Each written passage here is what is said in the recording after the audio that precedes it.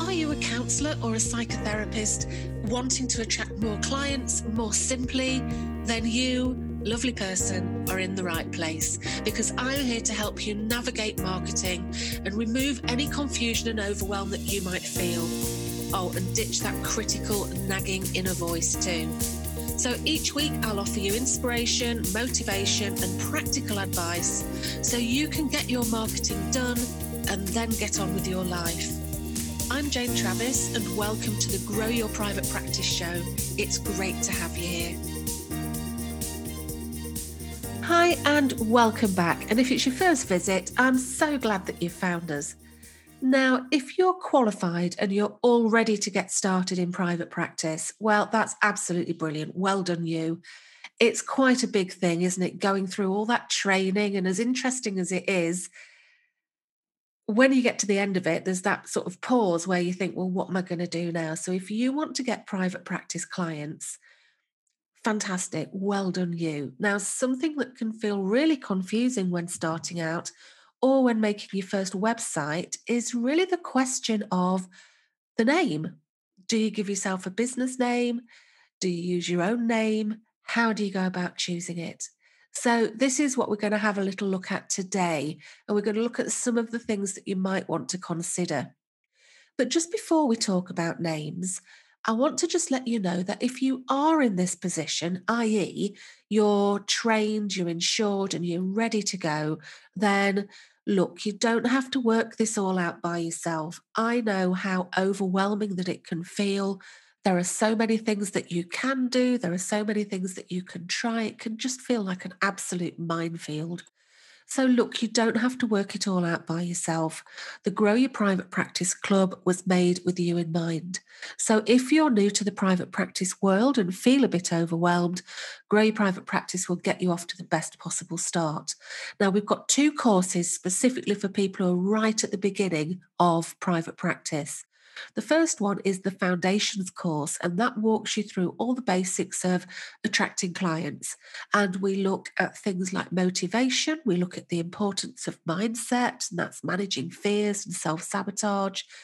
We look at things like time management, and probably the most important thing that you need to know, which is who is it that you're trying to attract? And when you know this, all your marketing work becomes so much more easy. You do some powerful exercises in the Foundations course that help to define who your clients are, who your ideal clients are, and what they want and what they need. So we've got the Foundations course, and we also have what we call the Quick Start course. And this is how to get started fast, how to start seeing clients fast, and yet no website required.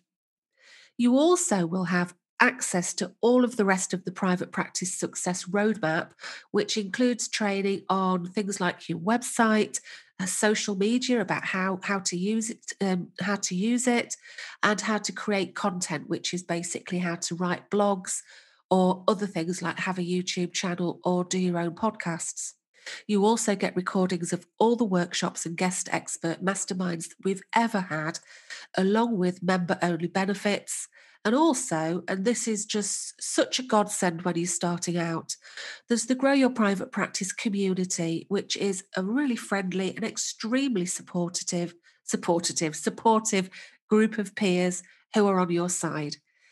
Now, when you remember that 3 new clients is going to bring you in approximately £600 a month, it's really worth taking that action to save you some time and save you some stress.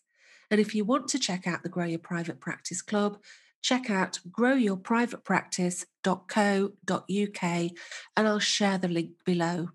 So don't struggle on alone. There's help out there. We're there waiting for you. Okay, so back to choosing names. Now, when I had a practice, it was called Reflections Counselling Lincoln. And if I was to start a practice again, I wouldn't call it that. And so we're going to talk about why. So, firstly, does your name need to say counselling or therapy or the area that you come from in it? And this is kind of quite an interesting point, because when I first started counselling back in the dark ages, better known as 2005, things have changed a huge amount since then. So back then, having the words counselling or therapy in the name of the website and the area that you worked in my case, Lincoln, that was considered really, really good for your SEO. So Reflections Counselling Lincoln had two big ticks at the side of it. So it had the word counselling in it and it had the word Lincoln. Tick, tick. So that was good for SEO back at the time. But what about now? Well, just a quick word in case you're not sure what SEO is. SEO stands for Search Engine Optimization.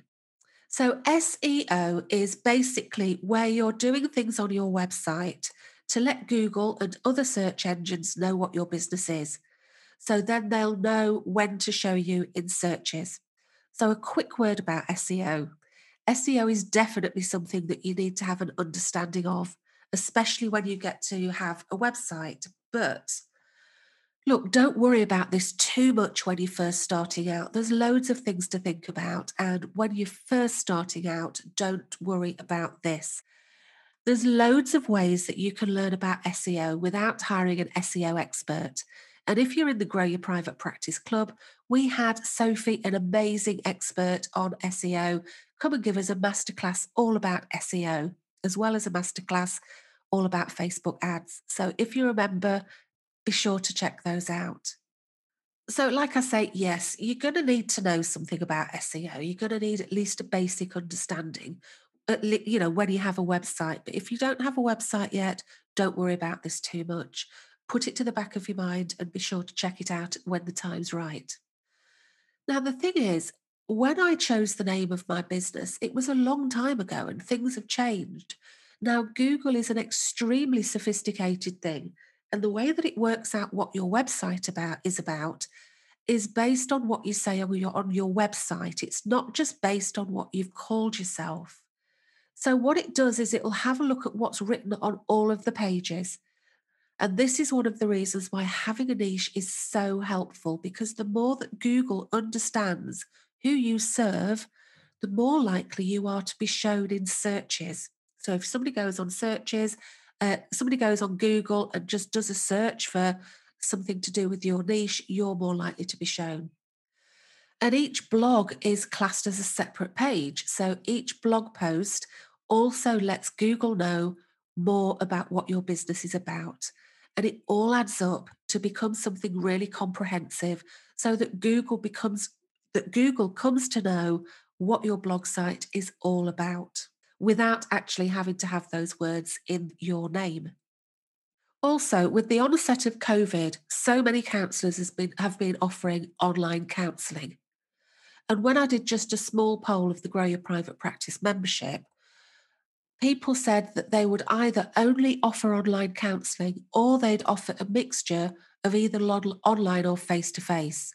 And it was a really small poll, to be fair, but in that poll, nobody said they just wanted to offer face to face. Now, that's not to say that there's anything wrong with only offering face to face, of course not. But I think many have seen the benefits of working online and how it can open you up to seeing more clients, especially if you have a niche. So the need to specify the area that you work in is diminished for a lot of people. So when it comes to naming your practice and specifically naming your website and getting a domain name, having your area under the word counselling or therapy are no longer really necessary. So I'm not saying you can't have them, but it's not like it was when I first started out where you really needed them. So here are some more things to consider when naming your business. So your niche. Now, we recently had Sarah DeSinge on the podcast talking about how she chose her niche and how it's helped her to diversify. If you haven't had a listen to that, I really recommend you have a listen. It was a great podcast. Sarah's a fantastic guest and had some really good things to share with you. Check out episode 37 and have a listen. Now, Sarah is known as the binge eating therapist, and her website is called thebingeeatingtherapist.com. So she's really claimed her niche, which is something that makes you kind of stand out and galvanizes you as the expert. So if that's you, if you want to choose your niche and have the niche as part of your name, only do this if it's highly unlikely that you're going to change your niche. So if you have a website called Grief Therapy for Teens, if you want to make a change, you're going to have to basically make a whole new website. And that means starting from scratch. It means rebuilding your name, rebuilding your reputation, and rebuilding the SEO benefits that you might have built up. So if you want to name your business to do with your niche, be really sure that this is the thing that you want to work with in the long term. The other thing is to really make it easy for people to find. Now, I have a saying, clear beats clever, and clear beats clever every time. And this is just so true in marketing. Keep the name that you have short wherever possible, because then it's easy for people to remember. And if people remember who you are, then they're going to find it more easy to refer people to come to you as clients. Now, I think using your own name can really make sense for a lot of people, and obviously this depends. Now, one of the good points is that you can change and tweak your niche as many times as you want to and never actually have to change the name of your business or the name of your website. So it means that you can diversify, you can go in different directions. So you could be a counselor and offer courses or programs or other things to go with it, including supervision as well. And it's a great way for you to get known personally. Now, I suppose the problem there is if you have a very unusual name or something that could be spelt in lots of different ways. So, if that's the case for you, using your name might not be the best idea because, as I say, clear beats clever. You need to be able to say the name of your business or the name of your website out loud, and people to be able to remember it and be able to write it and like tap it in easily. So, yeah, the spelling, it needs to be really, really easy for people to spell it. So, if you think about it, even the word counselor is a difficult one for people because it's spelt in different ways. I mean, in the UK, it's spelt with two L's. In the US, it's spelt with one L. There's also the different kind of counsellor. So our type of counsellor has an S, or it could be the sort of county counsellor or something like that that's spelt with a C. So even the word counsellor is a difficult thing for people to spell. So you might consider the word therapist as something that is easier for people to spell. So what next? Well, when you've decided the sort of name that you want, whether you're going to go with your name or you're going to choose something else, the next step is to check for availability for the URL. So that's the website name. So you need to check for the availability of both the URL and for the social media handles. And that's the name that you'd use on a social media platform. Now, even if you're not ready to go onto social media yet, and even if you're not ready to get a website yet, it's probably a good idea to just grab them so that they're ready for when you are. And just a quick word with the social media names, I would get the social media names for all of the platforms. So basically, you just claim that name and then you've got it there for when you want to use it. Now, you only need to use one platform, but if you get that name for all of the different platforms, it means there's not going to be that confusion of somebody else potentially posting under your name on a different platform, because obviously that name is going to be the thing that represents you. So if you claim all of those different social media names for all the platforms, that keeps that continuity wherever possible. So I suppose the last thing to talk about is what happens if the name you want isn't available? And this really does suck. You might have got the best name in your head. You might have thought about it for ages and sat and brainstormed it, and then had a look and you've thought, right, I'll go and buy the URL, and that domain name isn't available. And it is horrible when that happens. It's happened to me before, it happens to lots of people. So I suppose what I want to say is it's not the end of the world, okay? So there's a few things you can do. You can start thinking outside the box a little. You can consider names that are just slightly different to the name that you have. So if you don't want to add the word therapy, you could consider adding the word therapy.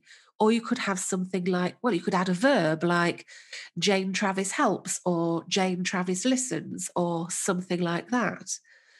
And if there's absolutely no getting around it, well, relax. Although it totally sucks, choosing another name really is not the end of the world. The most important thing is that you get a name and you get it settled and you get it sorted, and then you get out there and you start attracting clients. Once you've been working for a while, your name is kind of, you don't really think about your name all that often, to be honest. It's just the name that you have. So, yeah, just get out there, get yourself a name, get one that's as close to the one that you want as possible, but don't worry too much about it. Just get out there and attract clients. Okay, so today we've had a look at quite a few things to do with names. So we've looked at how to choose your name. We've looked at how SEO has changed and how the need to use the word counsellor or have your area in the name is no longer necessary. We've looked at the pros and cons of choosing a name that's to do with your niche. We've looked at how clear beats clever every time. We've looked at considering spelling, and we've looked at considering getting your social media handles too, and also taken a brief look at what to do if your name isn't available. So yeah, getting your name is just the start of your journey. Don't get too caught up in it. Don't get too stuck in this. Get your name sorted and then get on out there and start attracting those clients. So that's it for today. I really hope that you've enjoyed this, and I hope that this helps you in your quest for a name. I would love it if you'd come and connect with me on social media. Now, the best places to find me are on Instagram, where it's Grow Your Private Practice, all lowercase, no spaces, or on LinkedIn, I just go under my name, which is Jane Travis. So please come on over and say hi. That would be brilliant. All that's left to say is have a brilliant week, and I look forward to speaking to you again soon. Take care of yourself, and bye-bye. Thank you so much for listening. And if you enjoyed this, then please subscribe to the show. And while you're there, I'd love it if you could leave me a big, shiny 5-star review. Bye.